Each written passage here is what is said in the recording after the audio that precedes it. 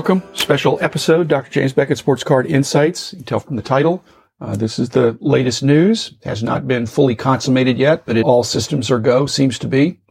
When I say PSA in this episode, I'm really talking about Collectors Universe. Collectors Universe is the parent, but PSA is what we in the hobby know, the strong brand, and what we care about. It's a big deal in our industry. Congratulations. So I'm just contemplating that news and other sponsors. PSA not a sponsor, but BGS is. Beckett Media, Beckett Grading, Beckett Authentication, ComC.com, Burbank Sports Cards, Mike Stadium Sports Cards, Heritage Auctions, Huggins Scott Auctions, as well as Topps and Panini and Upper Deck. The whole industry is affected by PSA. They're a big player. And the news of PSA being a buyout for PSA, for Collectors Universe, when you find out that the buyout is by an investor group that's led by collector extraordinaire Nat Turner, who's got a fabulous collection, that he's the one taking it private. He's leading the group anyway. I say that's good news, but is it good news for everybody? For whom is the good news? I hope it's good news for Nat Turner. He's stepping out and jumping in to take this company private, and it'll be exciting to see what happens. I've got lots of friends who are CEOs or presidents, but CEOs, chairman of the board of public companies. And frankly, many of them would rather be private. It's less hassle. In fact, the Topps company has gone back and forth in its history of being private and then public and then private. And so if you're private, you can go public. If you're public, you can go private. So you're not stuck. But generally, depending on certain considerations, companies gravitate based on their size and what they're trying to accomplish. You don't get rid of a board. If you were reading this last summer, PSA had some board issues, a governing board in a public company. But you still have a board in a private company. And in some private companies, when there's dominant ownership, it's more of an advisory board. But the board still has teeth. There's just less formality when you're private. The offer that Nat and his group put forth that was accepted by the Collectors Universe board is at a 30% premium to their current stock price, which was already very considerably up this year. So the stockholders, the current stockholders of record, will be cashed out with a very nice profit, but they will no longer be able to directly participate in the company's success in the sense of owning the stock. You'll be selling it.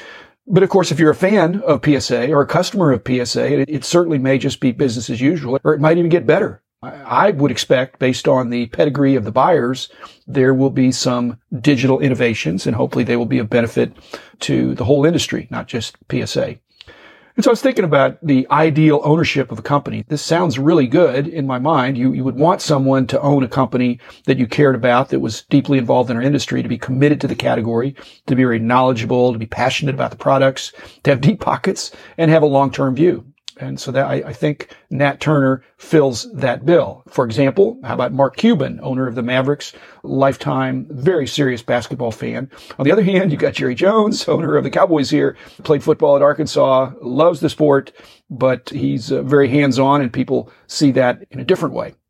Again, in a public company, you don't see the face of the primary owner as much as in a private company, where Mark Cuban, as the owner, can do what he wants to do, and he brings in good people. Jerry Jones can do what he wants to do, and he brings in Steven is involved, and some other really strong people. But again, the public company, you're worried about your quarterly earnings and the scrutiny with analysts. There's just a lot of financial overhead and bureaucracy. And frankly, that bureaucracy is $1 million, $2 million, $3 million in many cases to do the regulatory stuff that's involved with a public company.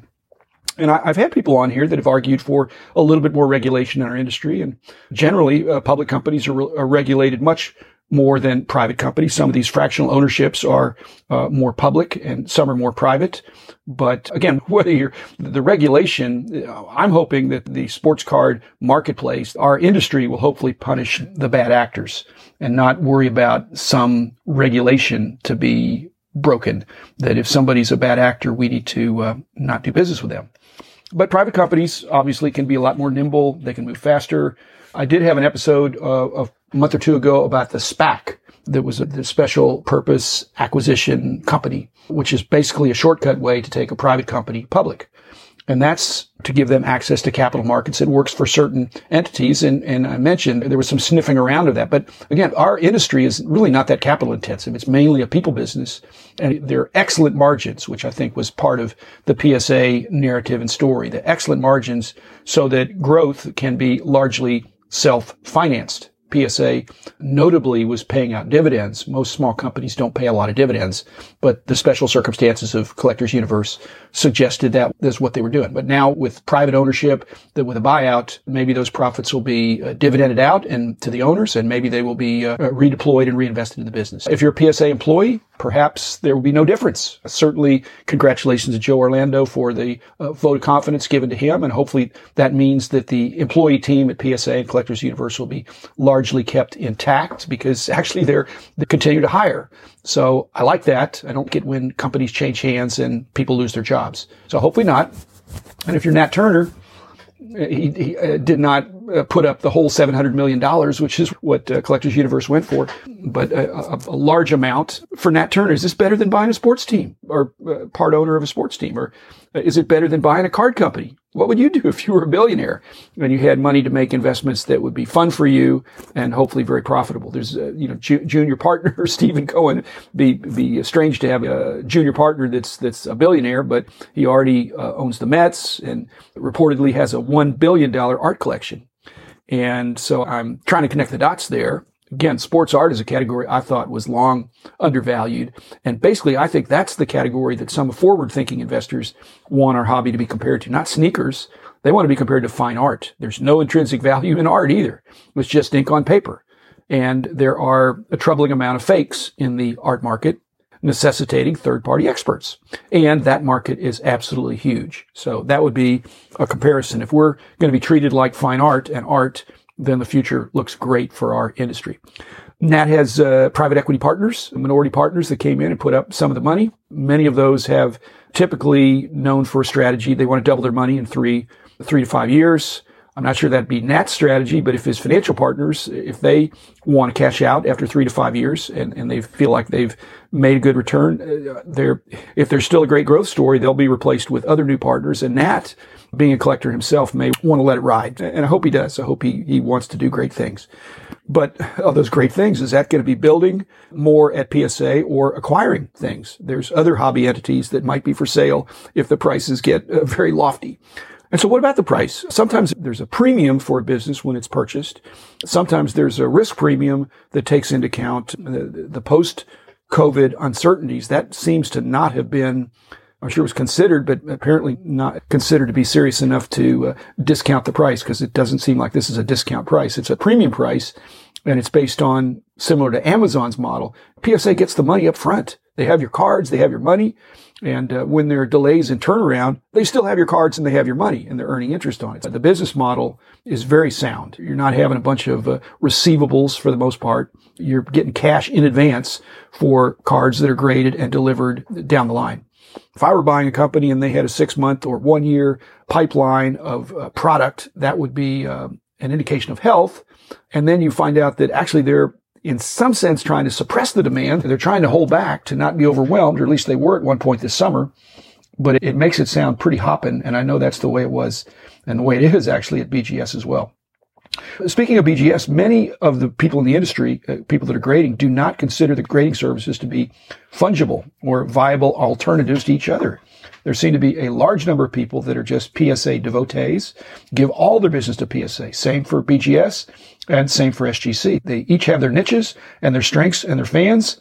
And so I'm not that sure that a private PSA as opposed to a public PSA will have that big an effect on BGS or SGC or even CSG, which I wonder what they're thinking when this change for PSA's ownership status. It may not matter, but it might.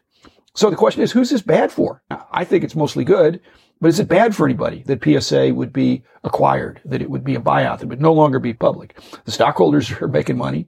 If nobody loses their job, could there be price increases? Like I said, there have already been price increases, so I'm not sure. Turnaround times, are they going to go up or down? You'd think they would go down, that Nat would want to provide a service that he can be proud of. I know that's what I thought of as being an owner of a company.